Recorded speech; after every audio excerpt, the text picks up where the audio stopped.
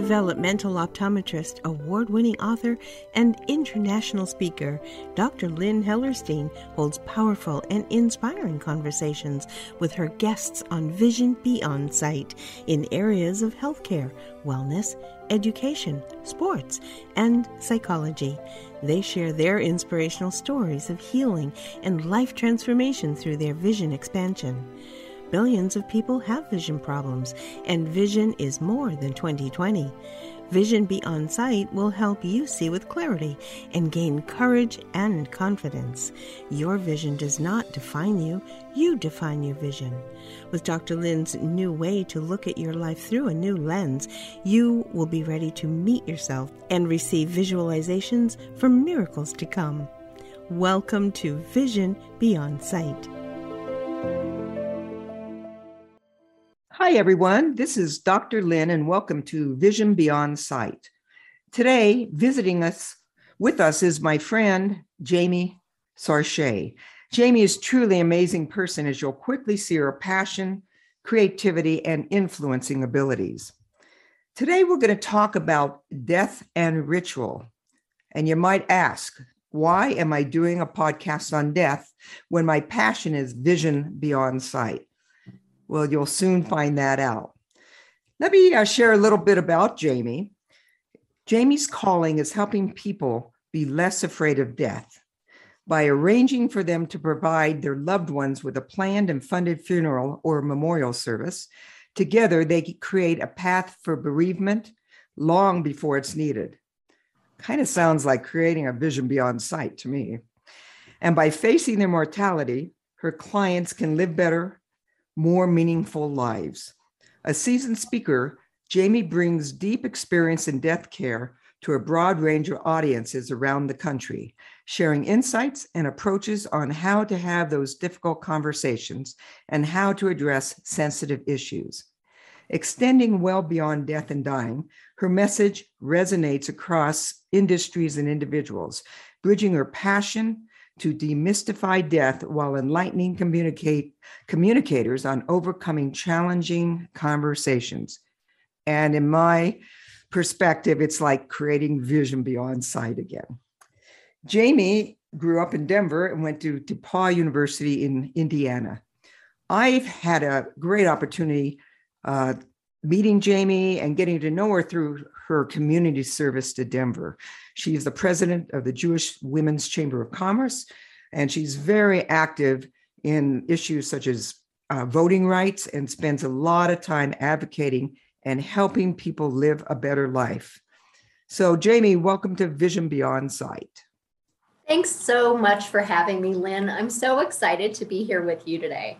Well, thank you. So let's just cut through the chase. Why should we be talking about death?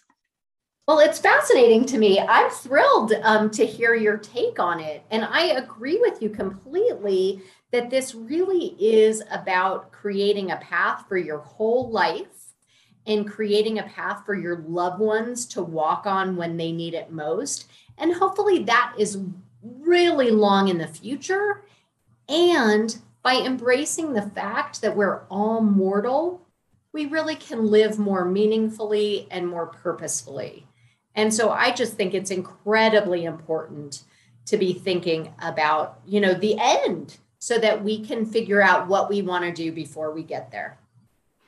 Well, I know even with my own grandkids, these questions come up like, you're not going to die, right?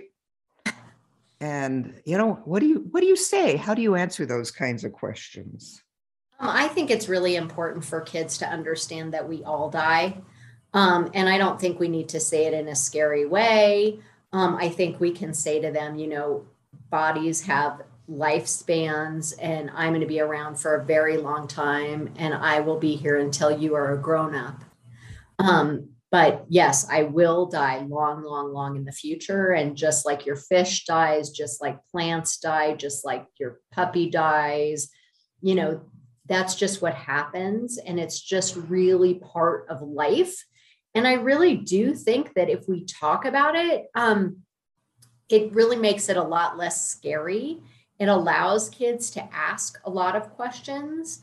And sometimes we can just say, I don't really know that answer, but here's what I believe. If they ask, is there heaven or things like that, you could say, I of course don't know the answer, but here's my belief on it. I also think it's incredibly important that we allow children to come to funerals. It's really important for them to be able to say their last goodbyes, just like it's important for us to say our last goodbyes. And I also really think that we can be practicing some of this with our pets. We can have ritual even around taking vegetables out of the garden, because the vegetables are giving up their life to provide for us. And so it really is a possibility of really talking about that kind of stuff with kids from really the beginning of their life. And I really think we should be doing it in the way we've learned to talk to kids about body parts and sex and reproduction, where we use the correct terminology. A generation or two ago, we used to talk about somebody's pee-pee and their wee-wee and their hoo-ha. And now we've learned to use the correct terminology, because using those euphemisms made kids think that their body parts are shameful and weird and that they shouldn't talk about them. Now that we use correct language, they understand that those are safe topics. And I think we need to be doing that with death as well. And I get actually quite put out when people use terms like passed away or transitioned instead of saying that somebody died. That's so interesting, Jamie, because the lack of communication on all those topics you mentioned is such a big issue. And you mentioned kids, but we even see that with adults. We absolutely see it with adults. One of the things I see a lot is, somebody will die, like, let's say somebody in the Buffalo shooting. People even there will say that somebody passed away. And first of all, that's just not correct. They didn't in any way pass away. And by doing that, we separate ourselves from the truth. And then that doesn't allow us to do anything to kind of fix the issue either. If we can acknowledge that somebody was massacred, perhaps we can actually figure out how to prevent that. But if we don't use the right language, I don't know how we can ever understand what we're experiencing. And this is a question that we could speak on forever, but why are we so resistant to have these kinds of conversations? Death being one of them, but whether it's, you mentioned sex and relationships, and we go to all these years of school, and rarely do we have any real training and teaching on how to truly have a conversation that's important and comes from truth. Oh, no question. And now I think our society is getting even deeper into the close your eyes and the things that scare you will go away kind of way of being in the world. So I just am a big believer that these taboos are really not healthy. And I think that our society is really, like toxically positive. And we don't want to talk about things that we perceive as, I'll put it in quotation marks, negative. And so we really don't talk about grief. We don't learn to talk about the things that really are painful for people. If God forbid somebody gets assaulted, they're really told to keep that to themselves, just in our body language or how we interact with them. When people are grieving, we give them a couple of days, and then we kind of say, don't come back to be with me until you can keep your grief under wraps, because it makes me uncomfortable. And I just really think that that's not healthy. It disconnects people from each other. And it's really, really damaging. And so I am trying to help people to just acknowledge that all these things are part of our life. And that when we turn on the lights, it's a lot less scary. Everything in the dark is scarier. I love that analogy. Turn on the lights, literally, which is great. And I'm sure your work, the people that come to you, and I must say from my own personal experience, you have such compassion and make it so easy to discuss. And that's your forte. But what I've seen, even before talking about death, so many people don't even have a plan as they get older for estate planning Right. or their houses or their debts. And I just wanted to share a quick story about that. One of my kids, their husband lost many family members within several years, a father, a mother, a sister, and a grandfather. And that was within several years. And of course, there is no estate plan and wills in some of their lives. And so my son-in-law's task was to resolve everybody's estate that got all chunked together, and one received part of another that received part of another. There was an estranged, ex-husband kind of thing in there. It was such a mess. And it was painful. It was years, because he also had to unpack the house of everybody's belongings and clean it out and sell it. And what I learned at that moment was most of us want to leave our families something, whether it's money or assets or something. But I know what I don't want to leave is a mess, a legal mess, a financial mess. Yes. And it was from lack of conversation and fear and not getting around it. All the excuses in the world to not address taking care of our lives. Yeah, and that's such a fascinating thing. And it really is fear-based. And having a plan, having your estate in order, having your powers of attorney, having a will, having all these things, having a funeral plan, they don't make things happen. The question just becomes, do you die with a plan or do you die without a plan? And as you said, I mean, as grownups, we should be taking care of our own mess. We shouldn't be dumping that on other people. And that is really what I try to get across to people and help them to get this piece done. And, quite honestly, death is the only thing that we know is going to happen. So let's just get it taken care of. Well, that's so true. And, I tell people about the only thing they can control are their thoughts and their visualizations. So, let's get down to the basics here. Yes. So, Jamie, share with our listeners the details of what is a funeral plan. So the very basic, the foundational choice in a funeral plan is going to be, what is the method of disposition? And there are a number of methods that people are pretty familiar with, and then a number of methods that are new and might not be available everywhere, but they are available in Colorado. So, we're probably pretty aware of traditional burial, which means embalming, likely a metal casket, likely a metal vault, which is kind of a casket container, a grave liner. We're pretty familiar with that. That's very typical kind of in Christian and Catholic settings.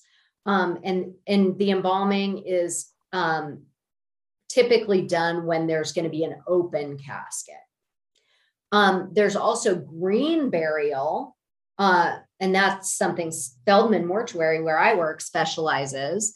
That's no embalming, an all wood casket or some other biodegradable casket, maybe even no casket. And that's very typical in Jewish communities and Muslim communities to do it that way. And then the other thing that people know is fire cremation. The interesting thing, though, with fire cremation is a lot of people think it is environmentally friendly, and it's actually really bad for the environment and is really a contributor to climate change. And it's also a really brutal process to the body. So what happens is the body gets placed in what's called a retort. It's the oven with an open flame. And it's at about 1800 degrees. And the flame incinerates the tissue, the muscle, the organs, that kind of stuff. And when that's all burned away, the bones are left, and the bones are put through a processor, which is called a cremulator. And so what we think of as ash is actually ground bone. And in the case of fire cremation, it's filled with fossil fuel. So it's devoid of any nutrients because of the burning. And then it's filled with, gas. And so when people go to scatter it, or they use it to plant a rose bush or whatever, it often will kill those plants. So it's really environmentally incredibly negative, in addition to really being very brutal to the body. And a lot of people will say to me, well, who cares? You're dead. But, our bodies are the way we know each other. And I just think that a body deserves to be treated with more kindness and more compassion. And so while if somebody wants fire cremation, that's fine. I just always want people to know what they're getting and make sure it fits their values. In Colorado, there's a number of environmentally friendly choices. In addition to green burial, there is something called alkaline hydrolysis. That's the scientific name. People are referring to it as water cremation or aquamation.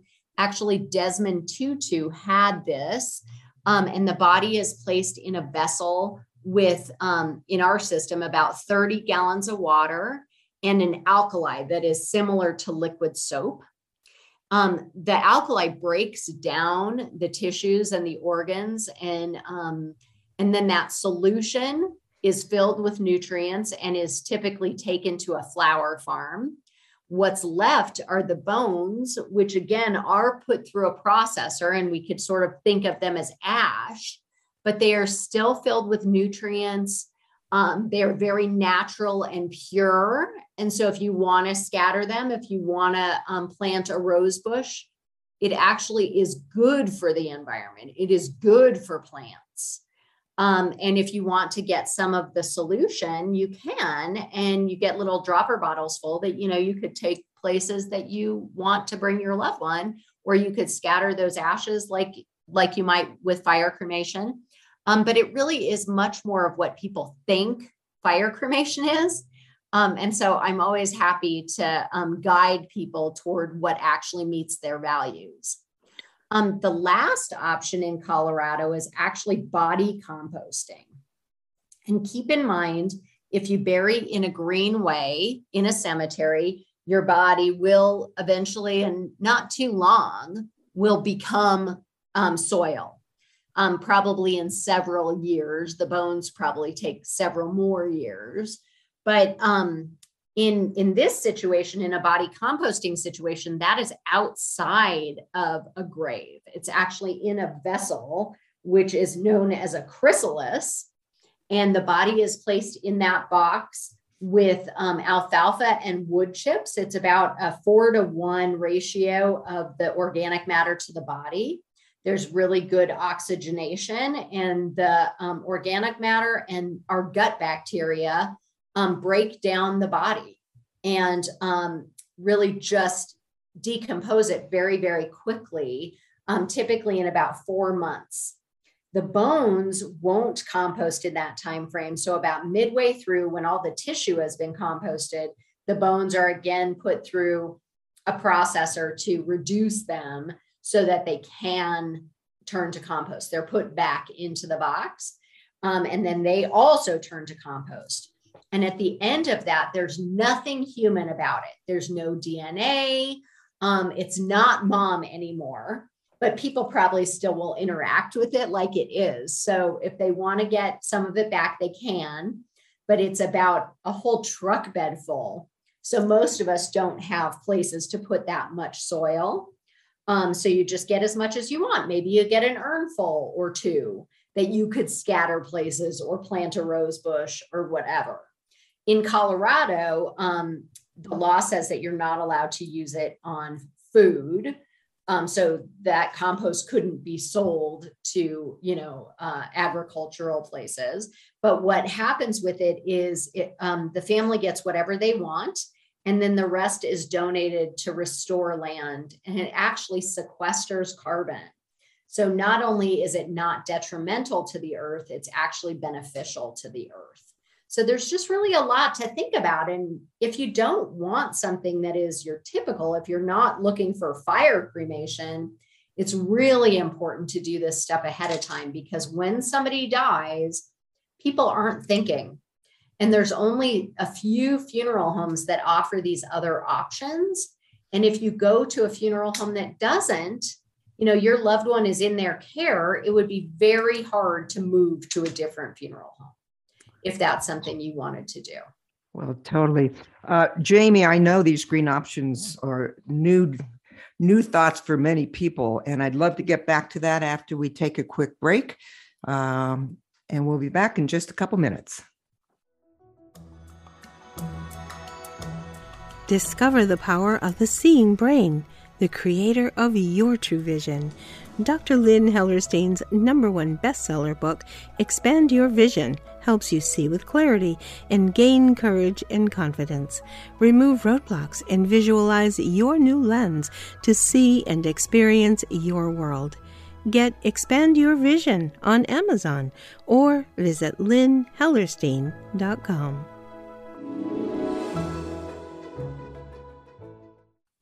Welcome back. This is Dr. Lynn, and we're with Jamie Sarche today, and she's been talking about death and ritual.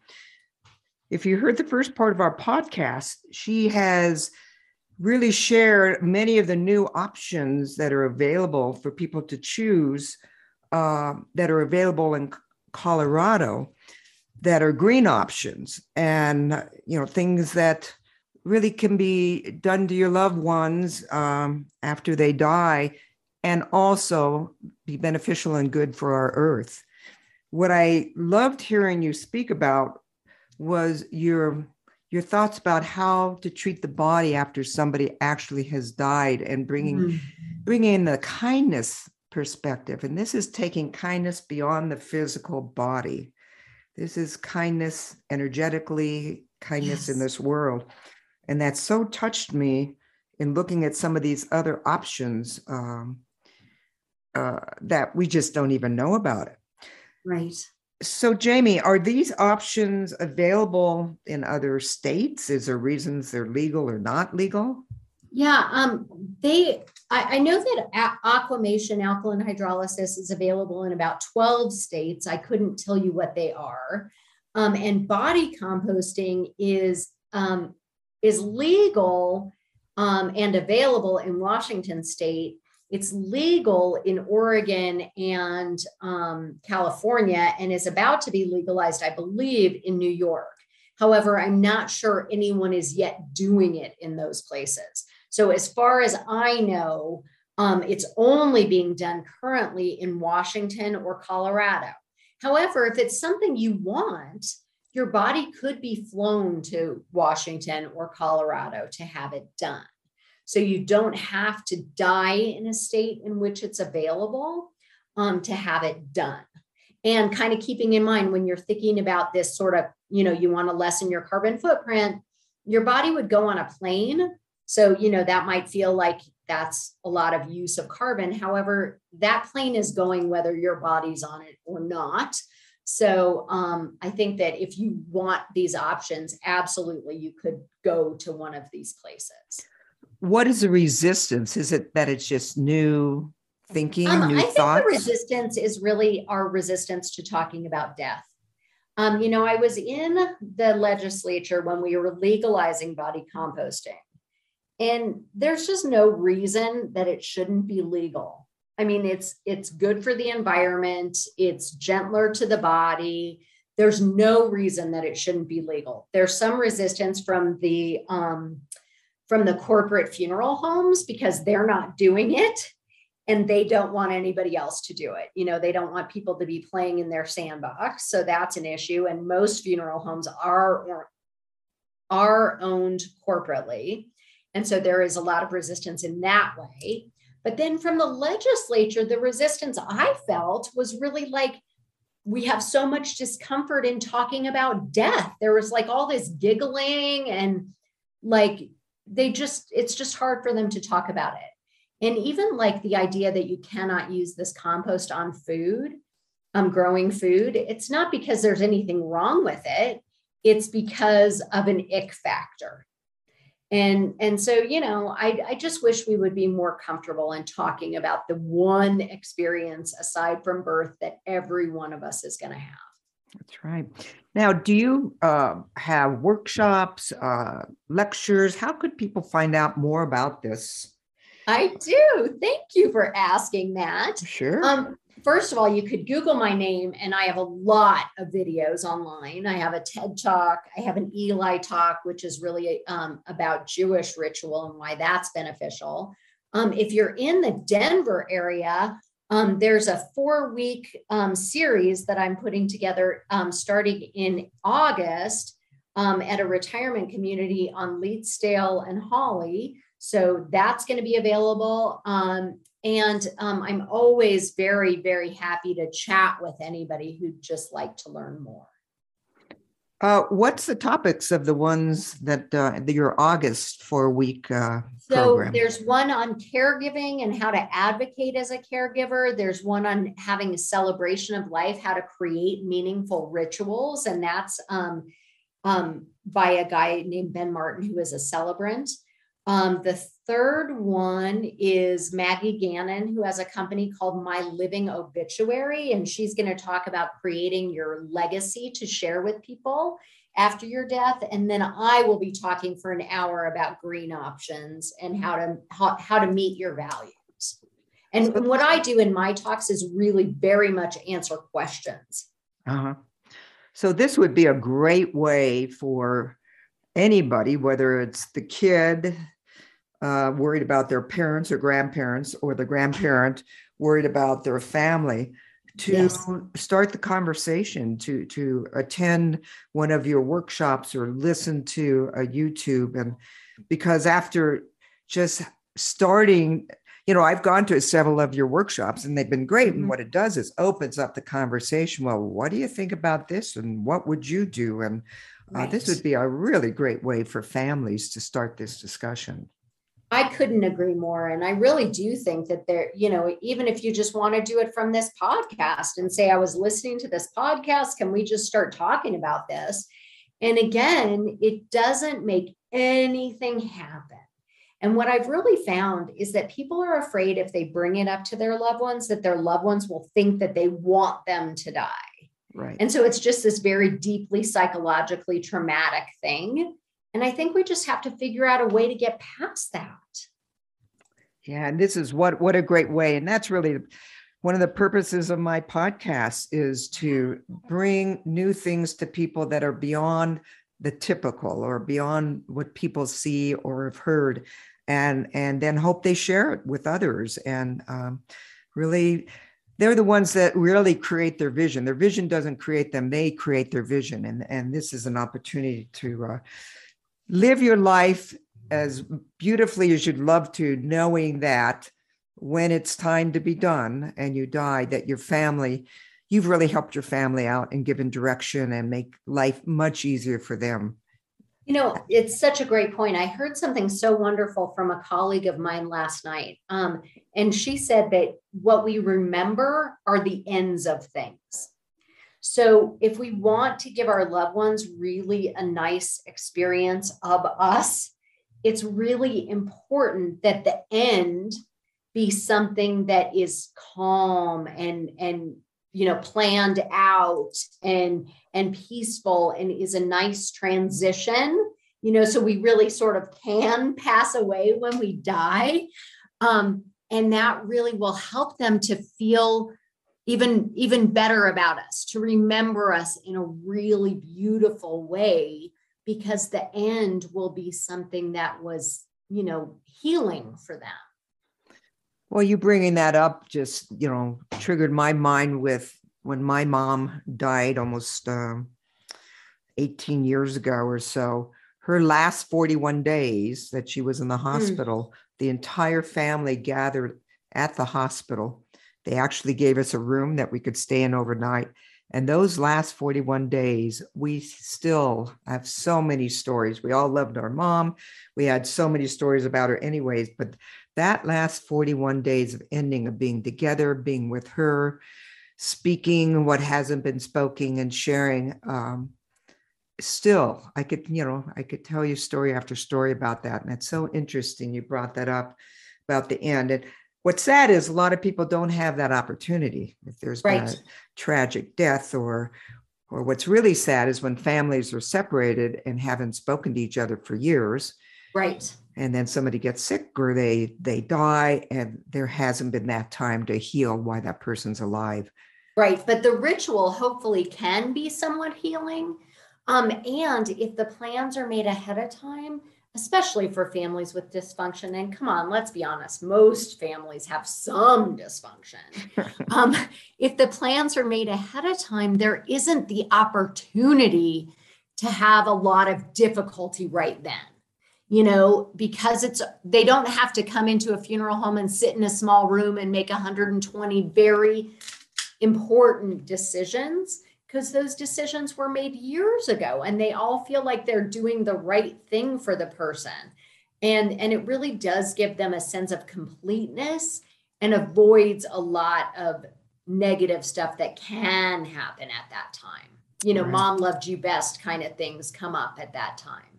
The argument we had at the end was we all thought that mom loved each of us the best. Oh, I love that so much. How sweet is that, isn't it? How sweet is that? My husband's family, it's like that too. They all argue about who's the favorite. Isn't that great? Yes. Jamie, you've mentioned ritual a couple times. Tell us more about the importance of ritual and what some of these rituals are. Oh, thanks for asking, Lynn.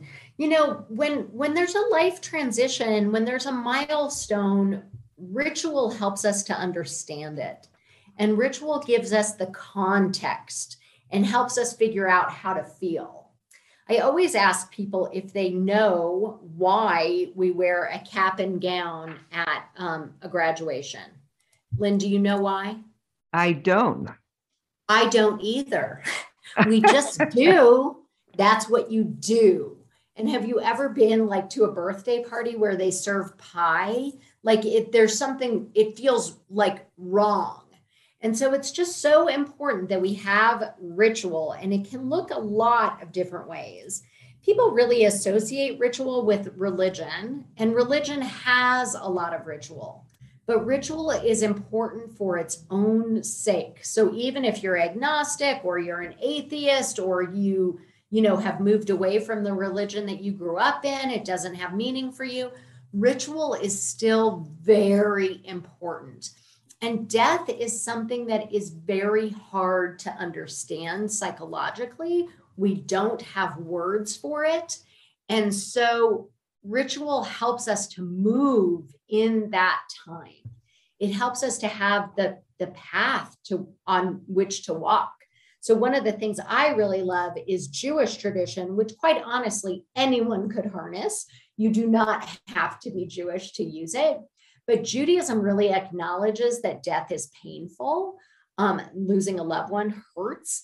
And so we bury because we want to tuck people into the ground and they should go back to the earth. We're all made from the earth and we should go back to the earth. And it is our obligation to physically bury our loved one. It's the community's obligation. And so we literally shovel the dirt into the grave.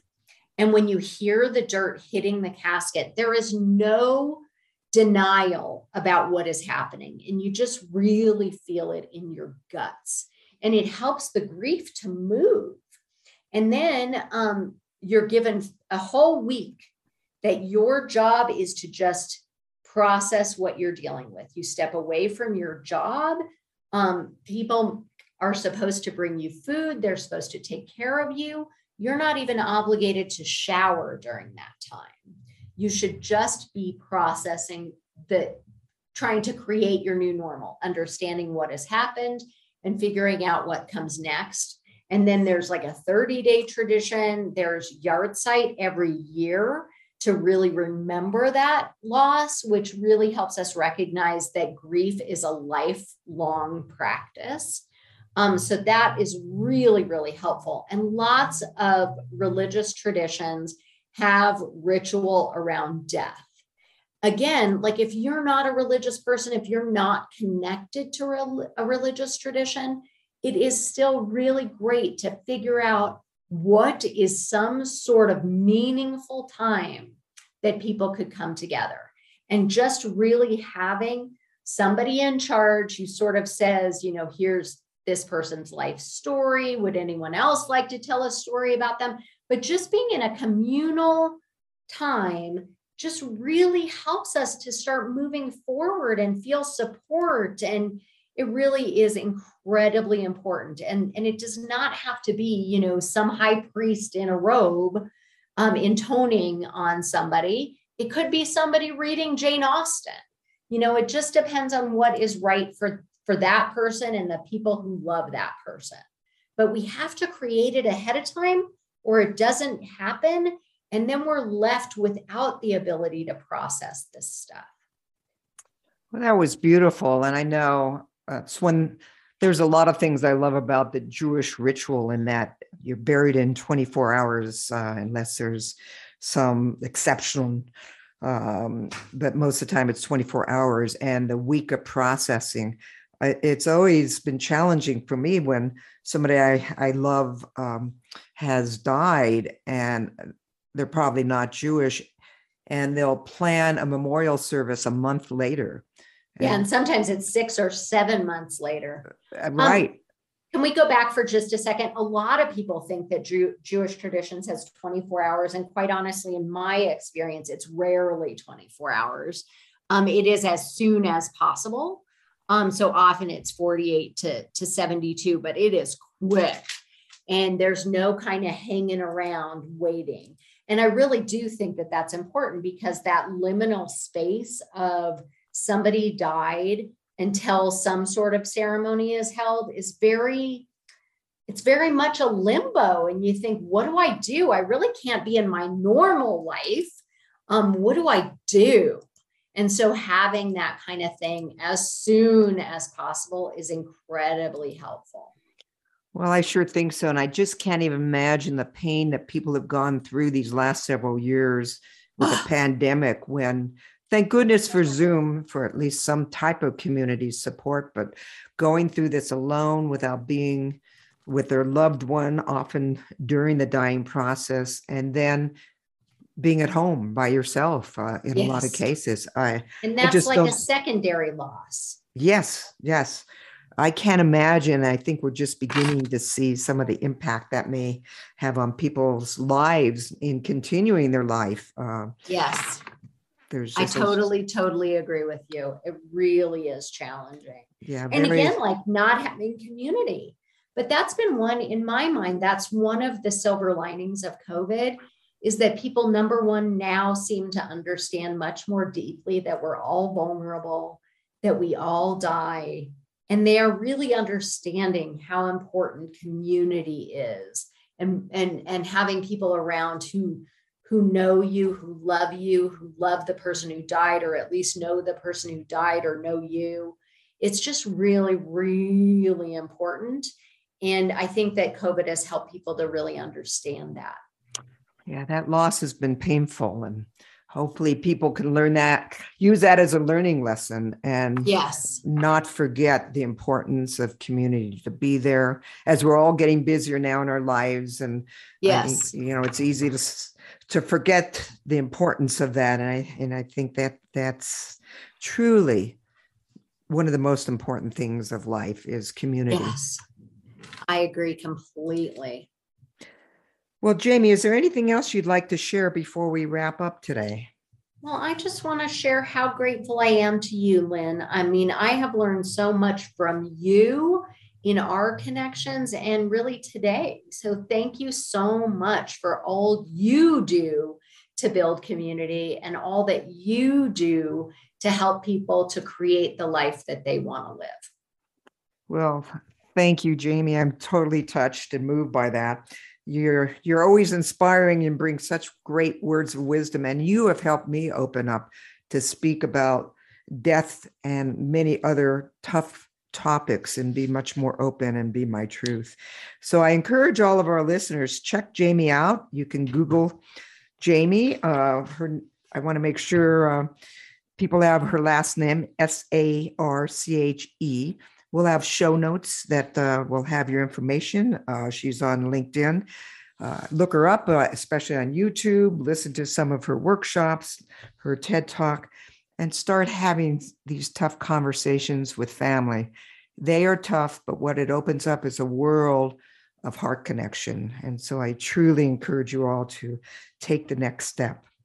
Well, thanks to all of you for joining us today. Remember, you create your vision.